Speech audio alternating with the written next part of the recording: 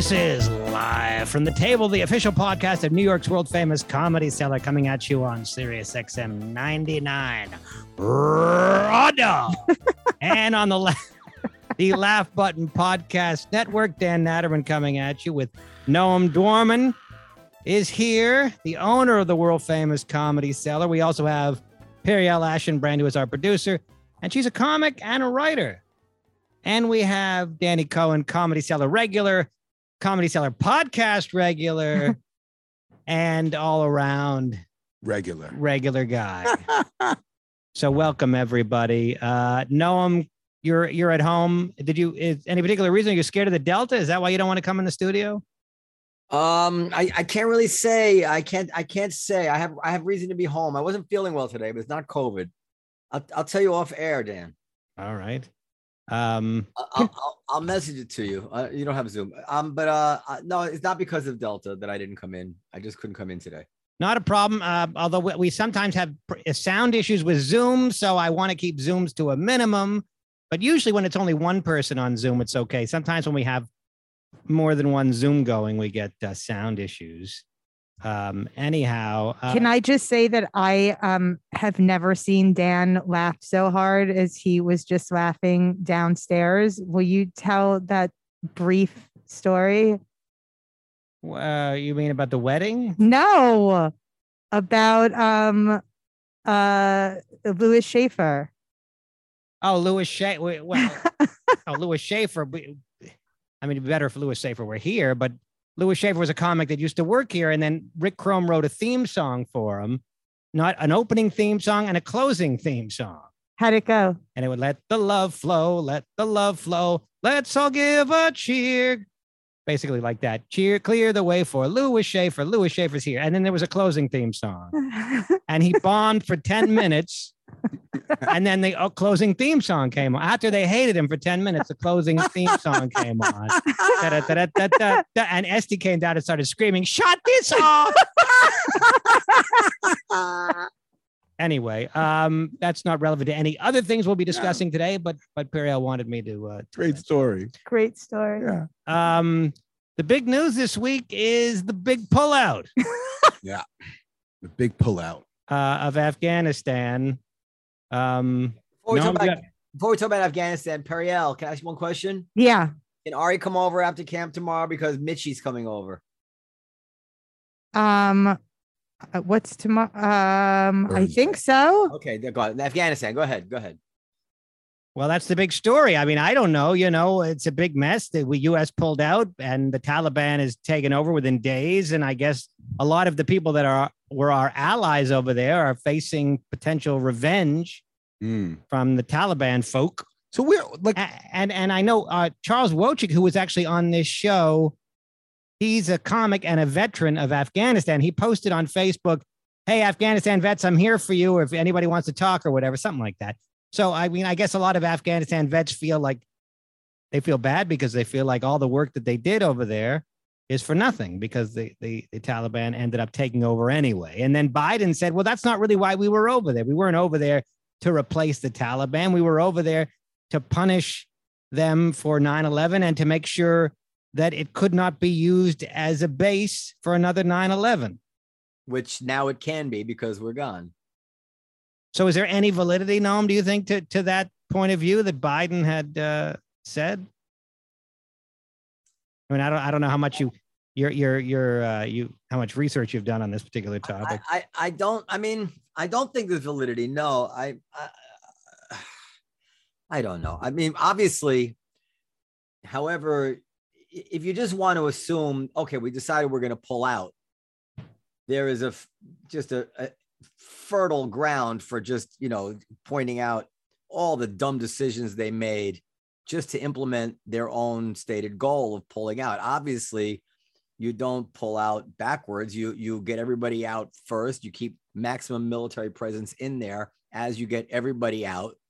And then the last thing you do is take out the big guns, right? That's the last thing. Then you turn the lights out. So if they're going to leave Afghanistan on its own, this was just a totally incompetent way to pull out. But I don't think they should have left. it looks terrible.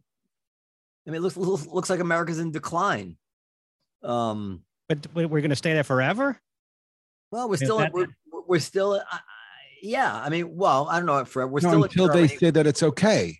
We're Like, still in Germany. We're still in Japan.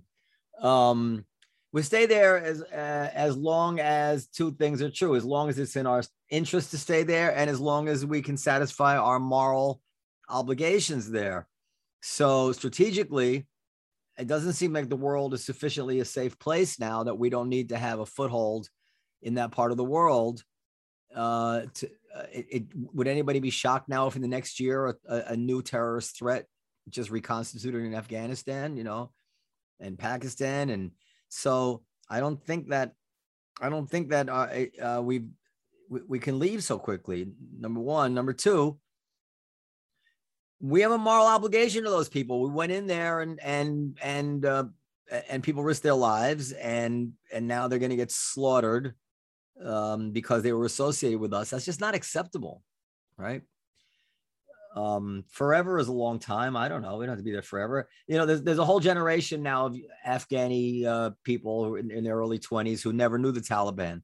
So maybe after 40 years, this kind of fever would break, and it's when majority of people in the country had lived in freedom, maybe the Taliban wouldn't be able to come back so easily. I don't know. I mean, I don't know. But we weren't taking heavy casualties. We hadn't lost anybody in a year and a half.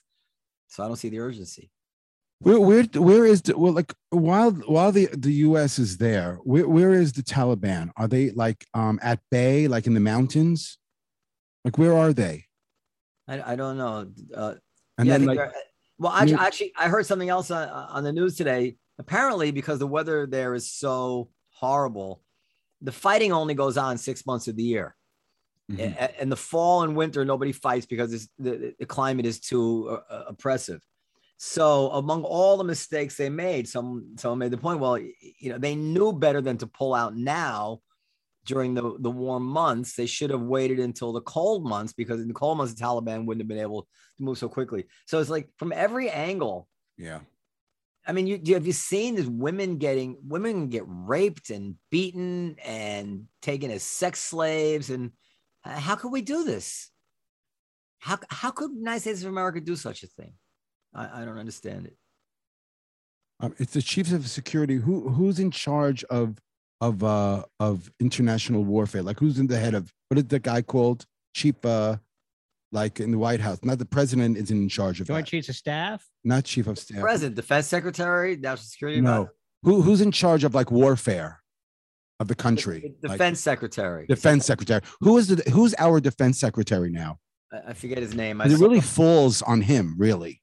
No, it falls on the president. Yeah, but the defense secretary should know a lot. I mean, what's he doing? I don't know. I don't know what anybody's doing. It seems absolutely psychotic that I mean, I've never agreed so wholeheartedly with Noam on anything political in my life. Yeah. So I mean, it's just a fucking atrocity. Yeah. Lloyd J. Austin. And so he should know better. He should have known that it was the wrong time of year to pull out. He should have known that, you don't pull out all at once, little by little. Who is this guy? I'm not blaming him, but I mean, everybody has a job. There's a lot of stories out there that are saying that Biden just overruled everybody. I mean, really?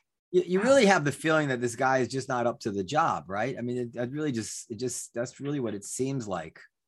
I mean, Trump did start this process, but you kind of feel that Trump would have just, as soon as shit hit the fan, he would have dropped a bomb or assassinated somebody. Trump was kind of allergic to the idea of looking like you're leaving with your tail between your legs. Mm-hmm. that really rubbed him the wrong way. Mm-hmm. So I'm not trying to defend Trump, but it's hard to imagine Trump being comfortable in the same way that Biden seems comfortable with the way this is going on. I mean, is there any backtracking here? Like, is there any recourse to be like, whoa, this was like a huge fuck up? Can we like take a step backwards? And no, it's too late. I mean, it's just too late. It's just, I've never seen a worse foreign policy decision in my lifetime. I just never seen anything like that. Terrible. I mean, it's just devastating. It really is. I mean, isn't it obvious? You know, you have all these translators and women, and I mean, you have a list of like, I don't know, 20,000 people. You get them out first. You know, well, I mean, if we're talking about, we can't get out every woman in the country.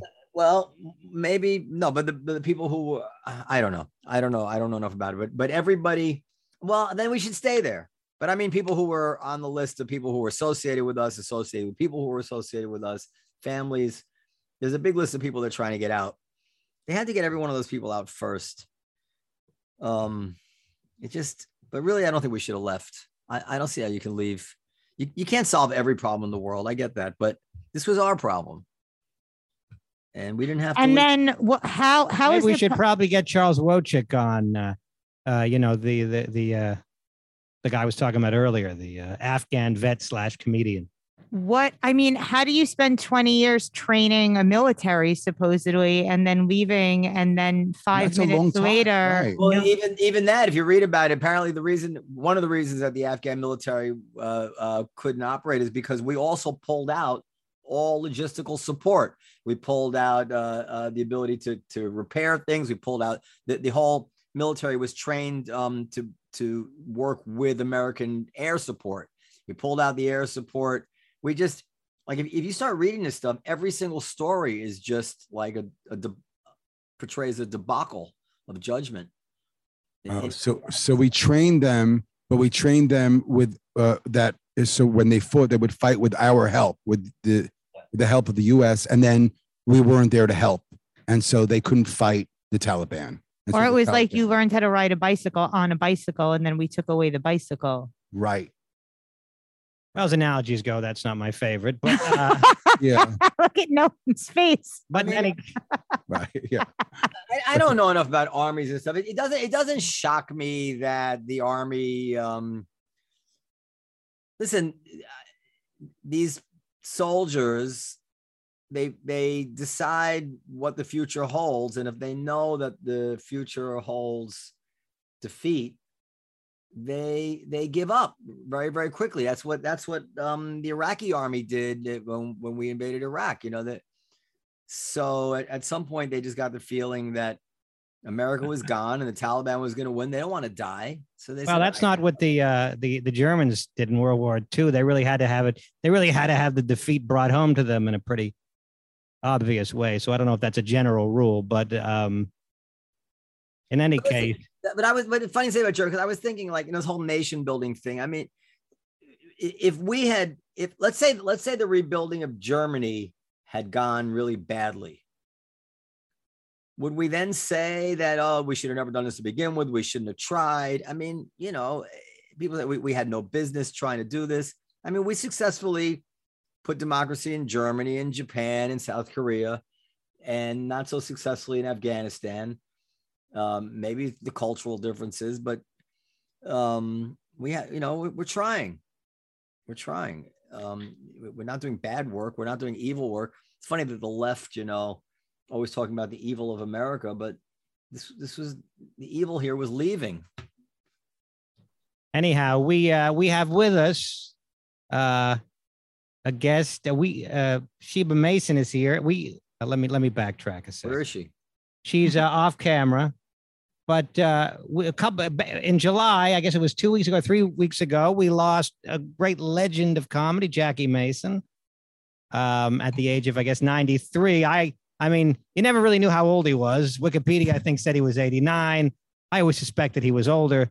And then when somebody dies, you find out how old they are. So I think he was ultimately 93. Anyway, Sheba Mason, let me give you an introduction that's a little bit better than that stuttering intro that I had given you. We like to give introductions on this show that are worthy of our guest. She's just released an album called Not Just a Whore. And she's been on stage since age 2 as a stage prop in her mother's play and been doing stand-up since the age of 19. I'm not sure how old she is now, but since 35. 35. So she's 16 years, if my arithmetic is correct. So Sheba Mason, welcome. Hi, thank you for having me. And Sheba is, she's been on the show before, but for those who may not recall, your relationship with your father, with Jackie Mason, was not exactly a normal father-daughter relationship. So if you wouldn't mind just Talk to me a bit about that. A lot of people asked me, it was sad that he died. I mean, it's always sad to lose a parent, no matter what your relationship is. There's a certain lack of closure to it. He was 93. So is it ever really sad when somebody 93 dies? Maybe not. It's not a tragedy, of course, but it was still, it was a very emotional moment for me. And the funny thing is like my mother is married, right? She's married to a cantor in a synagogue. She's a really great marriage for 20 years. And the night he died, it was Saturday night. I was opening for Joe Mackey somewhere in Connecticut. And my mother, her husband took her out to like this really nice dinner. He was off from work and he was on vacation. And they drove like 2 hours to this fancy piano bar and he's spending all this money on her. And like, it's nice and it's getting romantic, which, is not that often after a 20-year marriage. And like, they're very romantic. And then she finds out from somebody who texted her that like he died and she starts crying about Jackie Mason again. And my stepfather was so pissed. Like not really understood, but he was like kind of pissed. He's spending like all this money. But people did ask me about my relationship with him, like, and my relationship with the afterlife and in regards to him. And I say, well, I believe in the afterlife. I mean, he's been ghosting me for years. But before he died, our relationship was getting a little better. We're getting a lot closer. This is something I say, on stage, but I saw him on the street and he actually recognized me. And I know he recognized me because the minute he saw me, he ran the other way. Sheba, so you have to tell the listeners that probably don't understand. So what were the circumstances of your birth and the fact that you didn't have a relationship with your dad, just to bring people up to speed because they're not going to understand. Well, he was with my mother for 10 years and then he wasn't. and he's a very I don't want to say that we're controlling, but he's like a very intense manager named Jill, who was always his manager. And she was always like in the background. She knew him before my mother. And like when I was born, she really didn't like that. So what year in the 10-year relationship were you born? Of course, the final year. The final year. Of course. And then it was over. Like God, they say that God makes babies look like their father so that the father sticks around. I'm like, God, maybe come up with a new plan. I still look like my father. So, okay. And he denied being your father, correct? For a little while, but then he had to prove paternity and he paid child support until I was 18. And, that's how it went. I mean, he did pay child support and there's all sorts of things, I mean, my name is Sheba Mason and on my birth certificate and everything else, whether anybody likes it or not. Was he wealthy? Did he die wealthy? Well, we're trying to find that out. That's what we're doing now. So you didn't have a relationship with him growing up other than that he's obviously supported you? Like you didn't see him or he just didn't want to have anything? To be honest, and I've never really said this on a podcast before, I've always tried to make it funny, but no, nothing at all. I mean, like people say, oh, he didn't send you a birthday card. No, nothing. There was nothing. What was the longest conversation you ever had with him? It was about, well, when I was 18, no, I was 20 years old and I was bartending in the Broadway theaters. It's like a nice job for a kid because you bartend and you don't really make a lot. It's like a side job. You don't make a lot of money, but you get to see all the shows for free.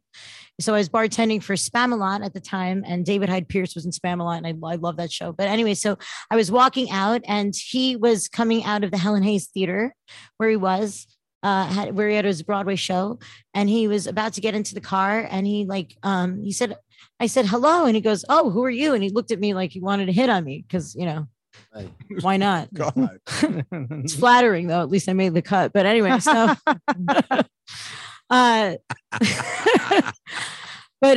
so he just was like, basically to make a long story short, he just said, I want you to come to my show tomorrow.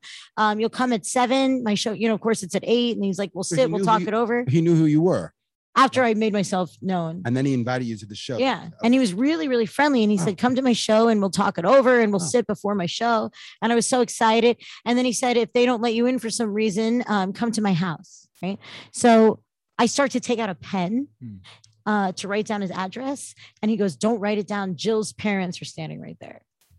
Wow. So like, that's that control. I just saw the Aretha Franklin movie and even like Elton John, not that he's as famous as they were, but like, it seems to be that when you get to a certain level, you might happen to stumble on people that seem to control you for whatever reason. I don't know how that works, but it definitely was a thing. And so I take out a pen, and so I'm like, reeking with anticipation the next day, and I'm 20, I'm really naive.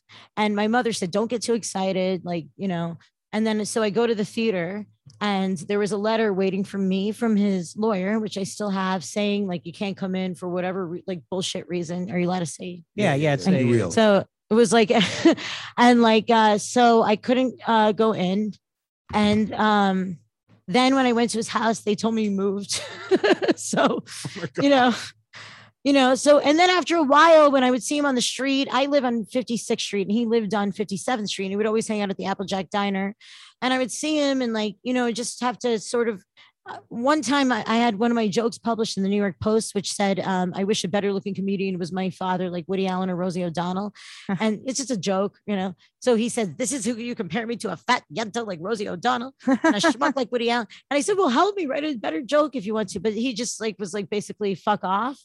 It wasn't big. He just said, fuck off. And so after that, when I would see him on the street, it's like, it's like how many times can you try to be friendly with someone who doesn't want to be friendly with you? But even so, I still always said, like, when I pass him by the Applejack Diner, the only thing worse than not being able to talk to him is really not even seeing him there at all. Like, it was still some sort of like, I would be on my way home and I would see him, and it was still like nice to know he was alive and well and doing his thing.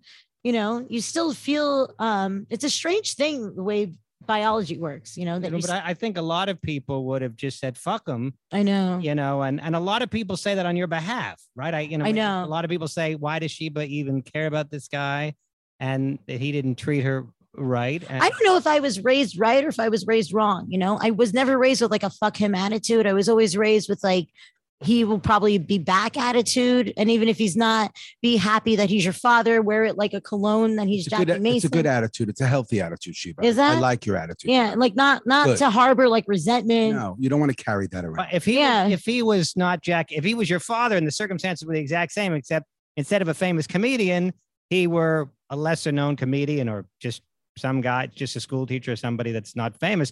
How do you think, if at all, that would change your feelings toward him? Do you think any of it is to do with? No, I really don't think. Well, the fact that he's so brilliant. So if he was brilliant anyway, even if he was, not to admonish other, I don't want to like name occupations and admonish them, but like, let's just say he was just had another occupation, whatever, a lawyer or a scientist or a doctor, right? Something that that's just not famous, right? Yeah. So like, if he's still brilliant and you can see that his brilliance, you're sort of happy that you inherited that gene pool, right? And so I was always kind of grateful for that, because I would watch his videos and I'm like, oh my God, he is the greatest comedian that ever lived. But if I watched him being a doctor or wrote some poetry he wrote or whatever as a doctor or as a scientist, or even discovered something, or, it's kind of an honor. I'm like, really like, wow, like that's what I come from. And I still wouldn't harbor any resentment. But I really think it really does come from the way I was raised from the get-go. My mother and grandmother were very adamant about no resentment. My mother never talked shit about him. If anything, she was maybe just sad. She was really madly in love with him. And, there was nothing phony about it. There was nothing fake about it. It was just sincere. And, it's sad. It's sad, but it's also like not that sad. Like, people have it a lot worse. I have a really nice mom, and, I'm not getting any younger, but who is, but, there's worse things. People are orphans, so, but he, I was very sad when he died. I was very sad to hear that he died. And one thing I remember reading about him, actually, and then he even told my mother, and then I read it later, is that every single joke he has, he always had a message behind the joke. It was never just like, I'm going to tell a stupid joke. It was like every single thing really has a message, and it's true. Mm-hmm. And he said he will never tell a joke that he doesn't really believe in the message behind. Did he, was he in touch with your mom? Like, did he ever speak or communicate? He had his brother break up with her. Oh, Jesus Christ. Can you Does his brother- imagine? Does his brother talk? You have a brand new baby. Does the brother talk like him? No. How much? This is Sam. I think he took that accent and like capitalized on like the Yiddishism. How much of it that is real? Because you know, a lot of people exaggerate their accents and just their personas on stage. Like Gilbert Gottfried doesn't. When you talk to Gilbert Gottfried off stage, he doesn't go yes, yes, yes. It's that's in there, but it's far less. So when you talk with Gilbert off stage, he's like, oh, I don't know. And that's what my mother said. It's like the same. It's like, you know, we're all exaggerated versions of ourselves. Sure, on stage. Yeah. I don't know. You seem to have a really incredible attitude or sense about you with it. I really admire that. Thank you. Ariel, I I've cannot seen take her you for seriously. years, I cannot and I take love her. I can't take Periel seriously in that mask. Oh, It just looks ridiculous. You know what? You're so full of shit because if I didn't have this mask on, I know for a material fact that I would also never hear the end of it. Well, why is that? Because He would tell me that I'm a hypocrite and look ridiculous. Well, also that it's like that K95 makes you, it's kind of like a duck.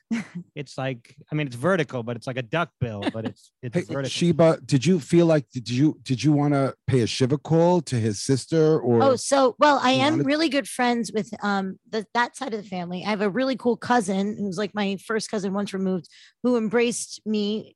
I'm not physically, but like, you know, you have to really say that now. when I was like in my like late teenagehood, and he invited me, and I ended up performing at his synagogue in Nebraska. wow. And I met his children. And then like when my father died, he called me. He said, I'm going to talk to you like a rabbi, and then I'm going to talk to you like a lawyer, because he's a lawyer. He used to be a rabbi. And he said, the first thing you have to do is you must do a Kaddish for him. You know, are you Jewish? Yes. Okay, so you know what a Kaddish is. So you know what a Kaddish Prayer. is. Yes, I guess with the Was that a mask on, serious Prayer for the question? dead. I guess with the mask on, you can't tell. Yeah. They should have invented that in World War II. But for the listeners who may not know, that's a prayer for The dead. the dead. The dead, yeah. So you. I have some It's like questions. mass. Yeah. Well, anyway, yeah. So you want to let Sheba finish what she was saying, and then Oh, we'll go ahead. get- Sorry. Go ahead. Oh, no, it's, so you have to say it's Kaddish. no, so I and said that's it. So I went and met with some other cousins, and we said a private Kaddish. I wasn't invited to the funeral. We just said a private Kaddish, and that's You all. didn't pay any Shiva calls to like his. I think his sister was sitting Shiva. Yeah, but that one sister Yeah. has always been sort of not that friendly to me. Got it. And she's then- very old. And it's like, am I going to schlep out to Yeah. Queens? She wasn't like friendly really with you, far no. deep in Queens. And then the lawyer said. to maybe not be welcome. Yeah. So that was the rabbi. Then the lawyer said. The lawyer said, I know the attorney that Danny Cohen recommended to you, use her. You mean to try to get money? Not to try to get money, but to inquire. I mean, I don't know. To see. Well, I mean, I am make a claim I on have the a estate. legal background, albeit I never practiced. Well, you can't get in on it now, Dan. Yeah, but is he legally bound to give you anything? No, he's not. And we found that out. Okay. And I knew that. And like, that's fine. And I'm not expecting, I don't really care about anything. I would have liked him. I do if he think, was by the poor. way, legally speaking, if you die and you're still married, I don't think you can cut off your wife. No, you I believe can't. legally you cannot you have to give something to your wife when you die. Even but- if you hate her. But if you're still married, if you hate her, you should have divorced. What her. if you have a will? Yeah, you can But write the anything you want in the will. But a will is subject to certain limitations. Wife For gets example, half. pardon? Your wife gets half. Your wife gets whatever she gets, no matter what's No matter what. in the will. Look, And Noam has done his research. Yeah, Noam seems to be really up to He's really speed schooled on it. that. Yeah. if you don't like your wife, you can divorce her, and then you don't have to give And her she anything. still gets half. And then I have she- some questions for But Sheila. also, your kid, Okay. if your kid is under 18, maybe they have to give you something. in Okay, the none. will? It doesn't matter. Noam. I think that's interesting. No, it is interesting. But if he dies without a will, I presume he He had died a in will. testate. He died in testate, then you would get Yeah, then you would get fair some. share. Yeah, if he Um, died in testate, you would. Oh no, I think if he dies, I'm not even that concerned about it. Yeah, almost a wife. why are we?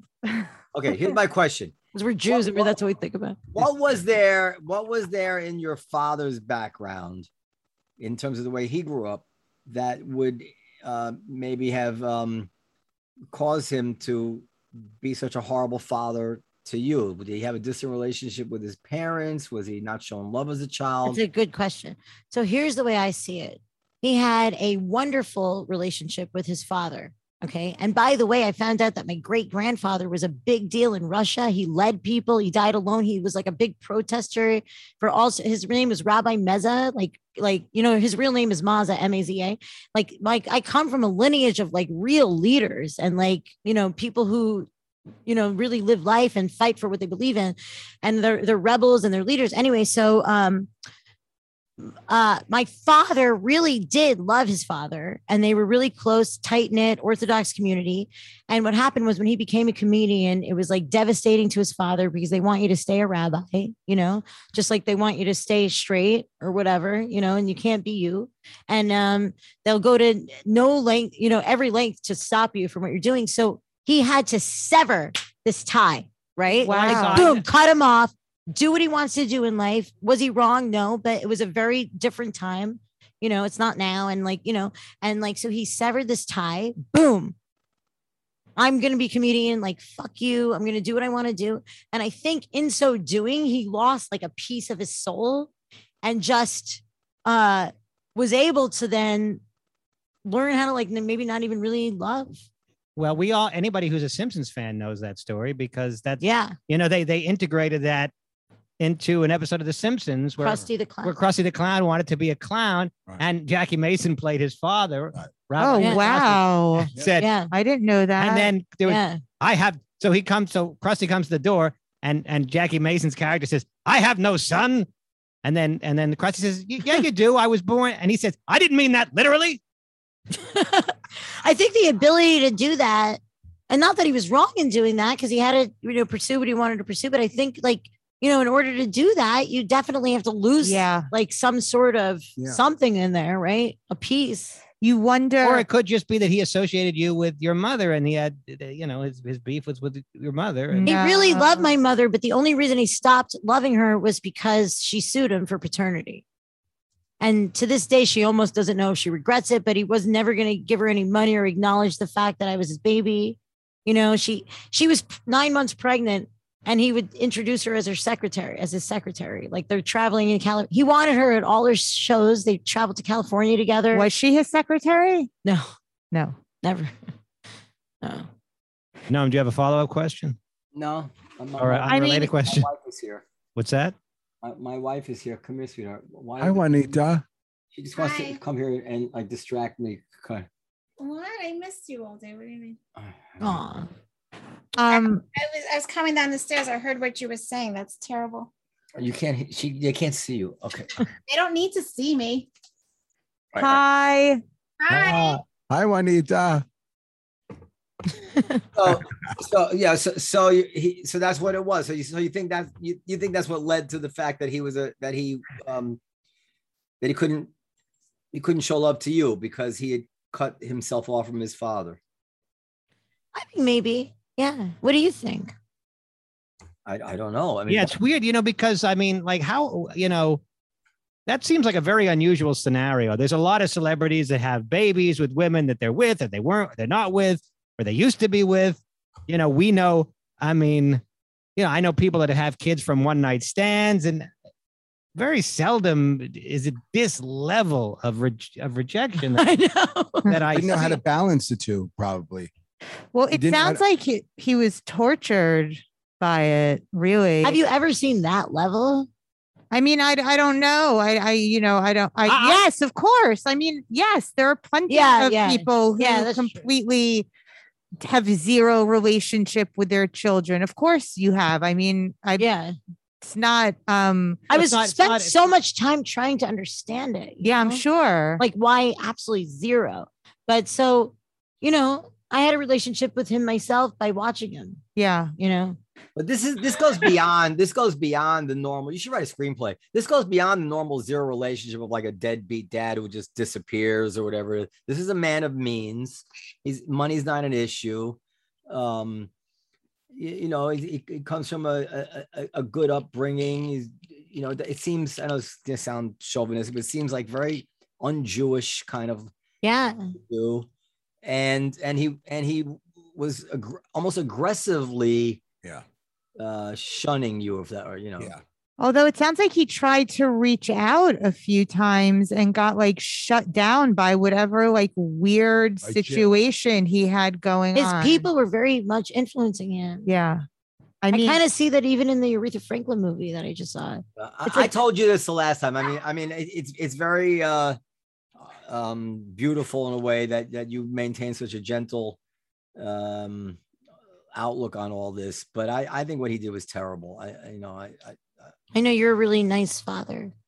I mean, even if I wasn't a father, I mean, it's just a terrible thing to do, and there's no excuse for it. And people blaming people who, your manager, or people who control you, people have to be responsible for their own things. I just hope that you would not think that it was a reflection on you in some way, because I'm sure many of Well, if he knew me, then he would definitely run away. So like, it's him. It's something broken in him. yeah, for sure. I mean, and also in a certain way, I feel like in a certain way, you have this incredible ability to get whatever you got or get out of being able to watch him. And he really missed out on the joy of being able to thanks. be, have you. So, but look, I meet so many people who tell me I hung out with your father for years. He was so much fun. He's amazing. He did this and that for people. He donated money here. He's people said that about Ted Bundy too. But it's like, so he touched a lot of lives. It's not that he didn't touch lives, so, I mean, I don't know, like, can you? He was a belligerent guy though, right? He would have blow-ups. Did you know him at all? No, I didn't know him at all. Did he ever perform? I saw him here once at the Olive Tree Cafe, probably a year or two. It was before the pandemic. Oh, yeah, I saw all the pictures. He came here with somebody. I don't know who it was. It wasn't Jill. It was some guy, and he was just looking around. He seemed a bit out of it. He seemed like he wasn't the best, shape. Yeah. And he just kind of looked around, and then they left.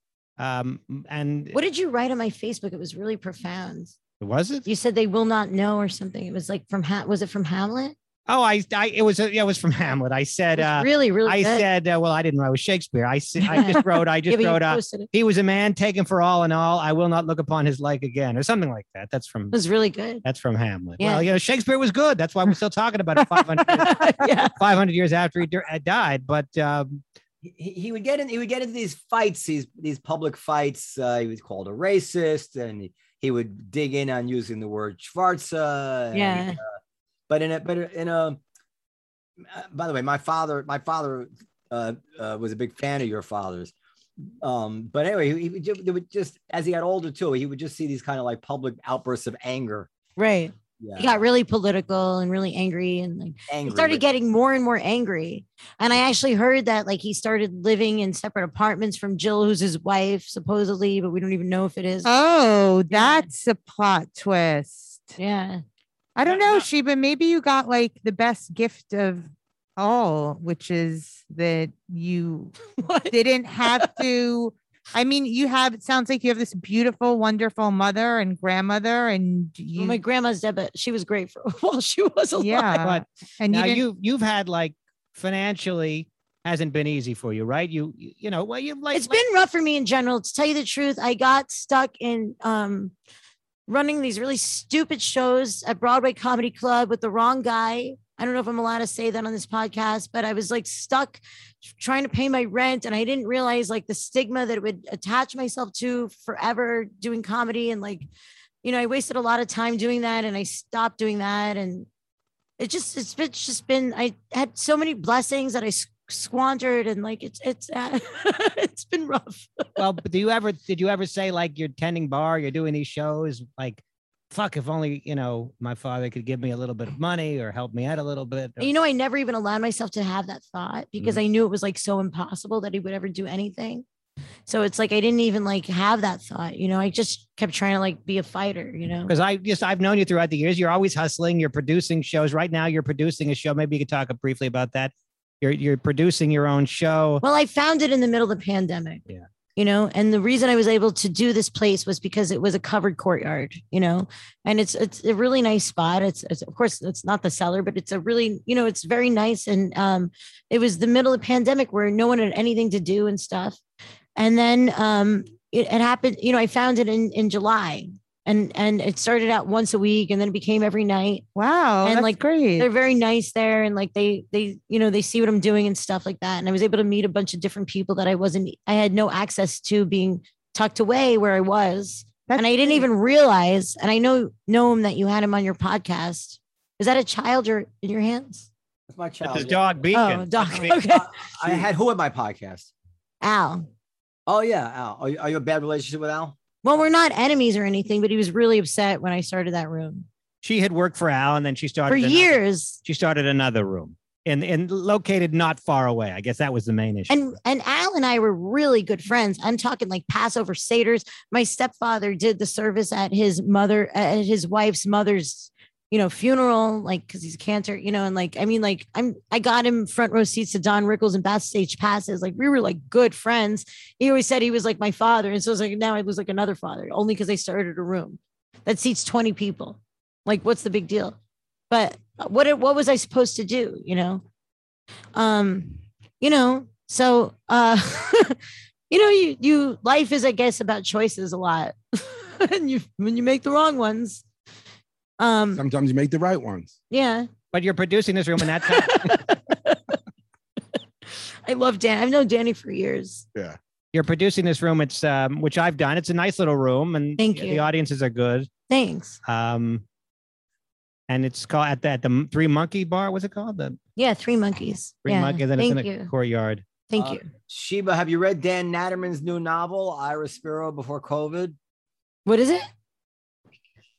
My new novel he's talking about, Ira Spiro Before COVID. I what? Ira Spiro Before Oh, COVID. really?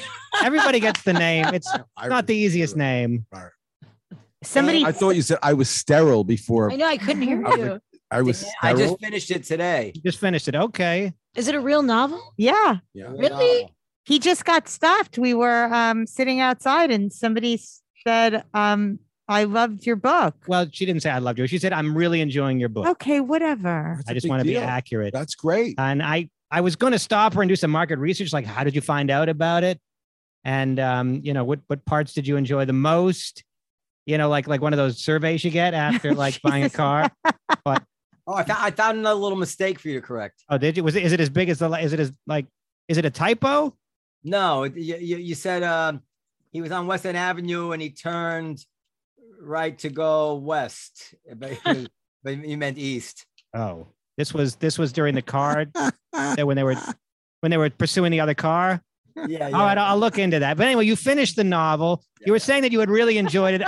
The last time I spoke to you, you said you really enjoyed it, but you hadn't finished it yet. So I said, well, it might go all downhill from there. Did it go down? I want to read your novel. I have not. I really enjoyed this book from beginning to end. I would wholeheartedly recommend this book. This is a good book. Wow. I cannot believe Dan wrote it. Did Ray Allen help you? I actually found it on my dead roommate's hard drive. I mean, it's like a real book. He's got real analogies and similes and metaphors. And, but that's not really the bar. Is the bar that low? Like that's what's good about it. Well, to me, a book is more about the story and the metaphors, and it really isn't that overwhelmingly literary. There's not that. There are books that are a lot more literary with a lot more metaphor and a lot more figurative language. Is it on Amazon? Yeah, it's on Amazon, but I'll give you a copy if you want. Oh, I'll buy a copy. I'm just really, really, really impressed. Dan wrote a book, and it's a good book. I know some other people who've written books. Well, I'm not talking about Periel now. I haven't read Periel's book. Which is unbelievable. Do you know what he said when I said, no, you're so enthusiastic about reading Dan's book. How come, you haven't read my books? And he goes, well, to tell you the truth, I'm just a lot more interested in reading Dan's book. Well, it's a novel, and I think Noam was impressed by that aspect of it. Yours was a memoir, Noam. No, I'll tell you what. I started to read Periel's book, but there's a naked picture on the cover, and my kids found it, and Periel's like, it's not appropriate for your kids. Dan wrote a story and you're writing about blowjobs. It's like, you know, Right. First of all, I wrote 2 fucking critically acclaimed memoirs. You can bullshit and make whatever excuse you want about the cover and nonsense and don't say a word until you read them cover to cover. I need to read your book in a brown paper bag somewhere. I can't read it around the house. Oh God. On my knees. I can't read that around the house. That's also a metaphor, by the way. Oh, I know what on my knees means. And but Dan wrote a book. You read it on Kindle? Do you happen to have a hard copy? I have a hard copy. I gave it away though. I gave it to Don Fabricant. Okay. I just be interested if I know, look, not everybody's into reading, and if Juanita's opinion would be of value to me because she doesn't really work with me, and I think her opinion would be a little more unbiased. Well, I'll buy it again. I would love to read it. I'll read it. And I would just ask, and you've already done a lot for me, but if you want to ask Liz to promote it on the Instagram feed, of course, you're welcome to do that. Oh yeah, I forgot about that. I'll do that. Unless you don't want to for whatever reason. You have to give her we already sent out an email to 150,000 people about his damn book. You could give me the graphic. We'll Instagram it. But he'll Instagram it. He'll Facebook it. He'll put it on the website. I don't think we have that much Instagram following, to tell you the truth. You do so. What are you talking about? You have 102,000 people now. I don't know how much they're engaged with it. We do. Listen, yes, you do. All right. So I think that I want to just promote this for a second. My new side hustle. Not everybody's watching this on Periel. You are. I'm just kidding. I'm just kidding. No sense. This is an audio podcast, and you're showing your jam. All right, Sheba, are you going to write a book? You should write a memoir. You should write it. You should absolutely write Isn't it. Like so conceited. Like who cares? No. I wrote 2. So Call it almost like a love letter to your dad, or like call it Jackie Dearest. Right. Almost like what you could have had. Your angle, if it's coming, and it will come from a loving way, from a loving place. Jackie could be really Dearest, fantastic. That's, so that's a great idea. Yeah, we'll see when I Cash in. That's what I'm trying to say. Cash in. Thank you so much for having me here to honor him. I really appreciate it.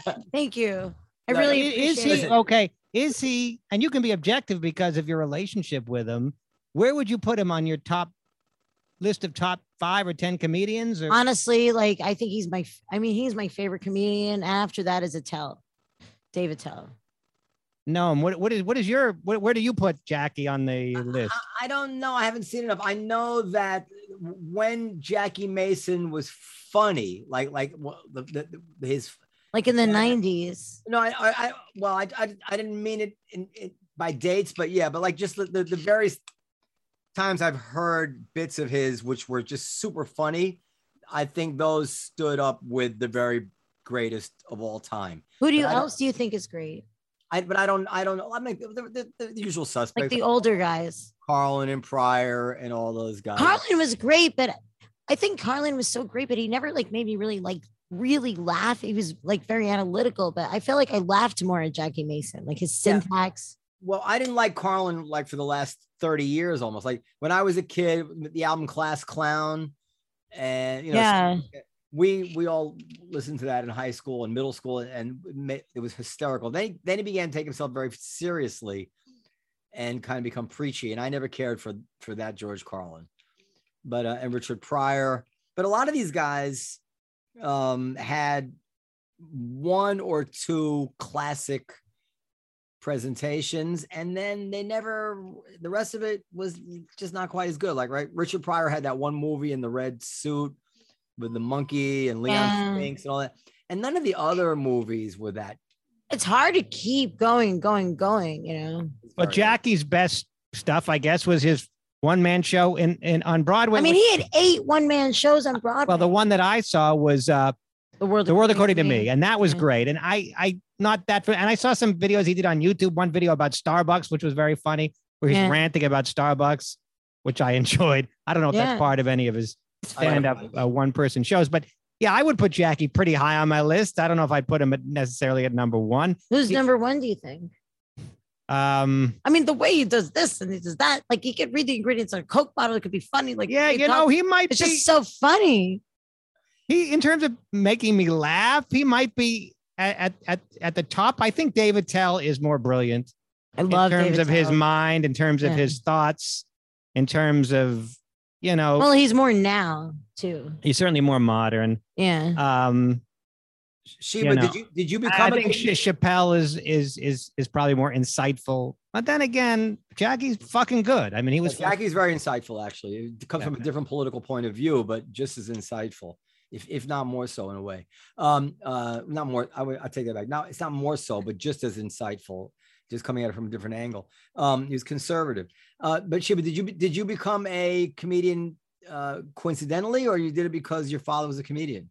It was actually quite coincidental because I've always been, my mother's a playwright, and she was very into show business. And I always grew up in theater and I sang my whole life. I took singing lessons and was in a lot of plays as a kid and like regional theater. Like I would leave school to do plays. I have a really good singing voice. Not that good, but I'm not a Grammy Award winner, but I had a really good, I don't even know. But anyway, so I did have a really good singing voice. And, I would do a lot of musicals. And when I moved to New York, when I was 18, I just moved here to like audition for plays. And I realized they're not going to pick a short Jewish girl who can't dance that well, with all the dance lessons I've had. And, I'm Jackie Mason's daughter, can't dance that well. So then I got a job at the New York Comedy Club and started taking a class and I became a comedian. Like, it's nice to be on stage without having to rely on other people that much, or like rely on someone to pick you,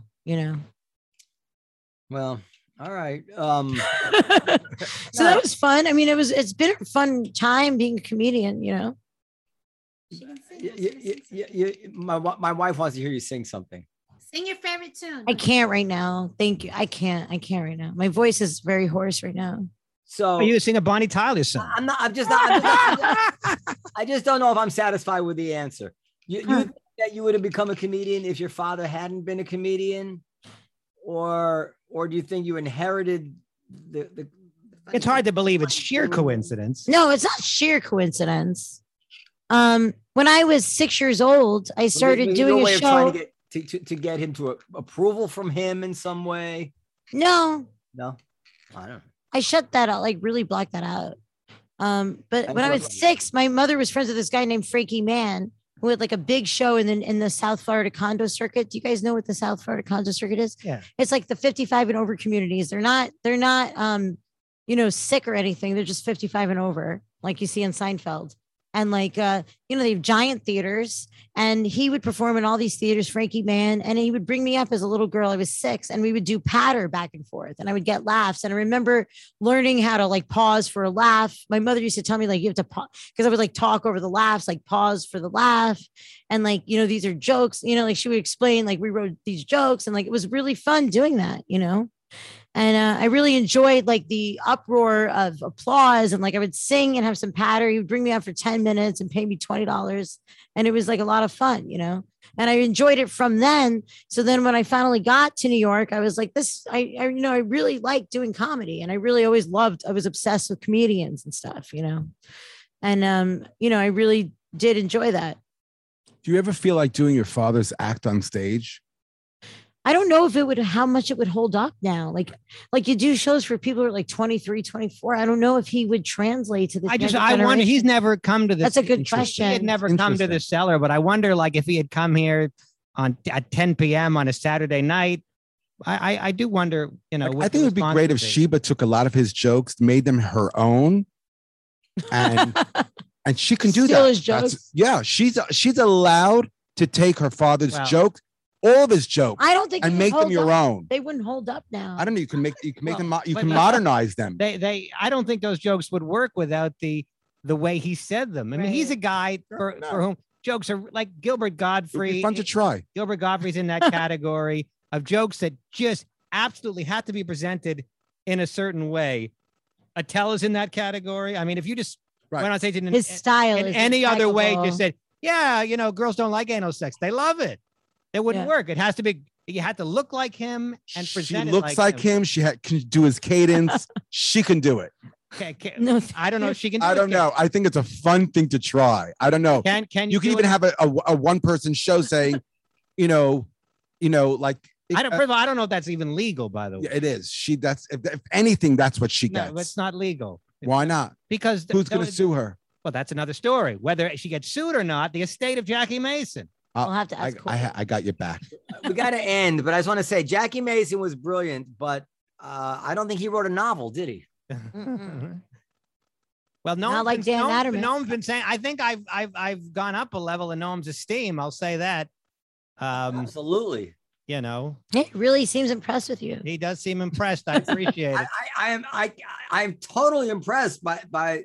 First of all, it's one of the only times I ever had to read or listen or do anything, to a creation by a friend that I actually was looking forward to. Thank you. Enjoying it,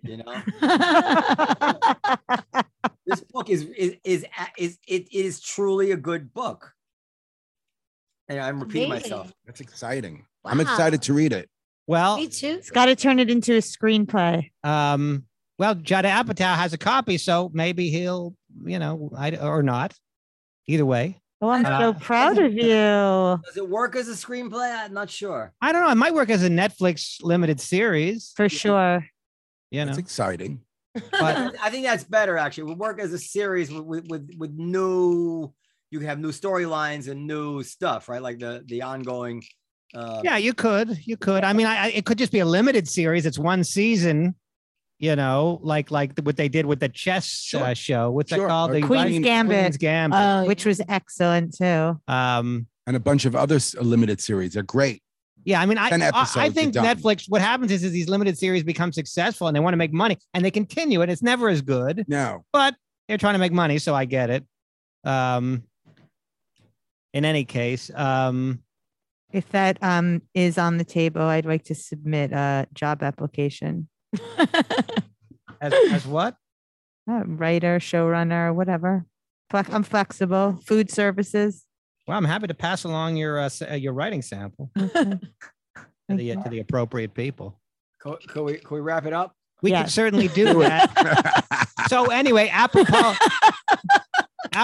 of my book, I Respiro Before COVID, available on Amazon. It's also available on barnesandnoble.com, but most people buy it on Amazon. In fact, I don't think anybody's bought it on barnesandnoble.com, but because I think they have to go through Amazon anyway. But anyway, it's available on Amazon. Jeff Bezos is my partner. He gets $4 for every book. What's the currency on the moon? No. He didn't quite get to the moon, but anyway. Okay. And Periel has 2 books out. This is a very literary podcast. Periel has 2 books out: On My Knees and The Only Bush I Trust Is My Own. Also available on Amazon. People really, I have not read them, but people really enjoy them. Bernie Fabricant enjoyed them a great deal. And I'm selling ties. Danny DannyCohenTies.com. Try them out. He does sell ties. He's not kidding around. They're embroidered ties, beautiful ties. I designed them in New York, made in New York City. They're really nice. That's amazing. And Sheba Mason is producing a show every weekend at Three Monkeys, which is where? 54th and Broadway. 54th and Broadway. They have great food there, by the way. Go for the food, stay for the comedy. And I drop by there sometimes. I haven't been in a while because I told Sheba when I have new material to try it, I'll go. But she asks me every week, and she can continue to do so. That does not bother me. And I drop by also every once. I will come back at some point. I just, when I have some new stuff to work out. Anyway, I guess that's it. Podcast at comedycellar.com. Thank you. Questions, comments, and suggestions. And, we weren't actually that respectful this podcast, but of course we all, our condolences to you losing your father. Oh, thank you. Very emotional, no matter what your relationship is. Thanks. Okay. Thanks. Thank you. I really appreciate you having me on. No. Our pleasure. Well, I thought it was a good Thank you. show. I thought we appreciate you because that to me was interesting. Anybody else? She's a class act. Yeah. She is. So almost like a therapy session. If you were my kid, I'd be so proud of you. I think you're a class act. You're refined. You walk through life really, you have a very healthy mind. Thanks. You're smart. You're kind. I love you. I don't know. If you were my kid, I wouldn't want to see so much cleavage, to be honest. Other than that, I'd be proud to have you as my daughter. That's why I wore the jacket. Thank you. Bye, everybody. Bye-bye. Good night. Bye.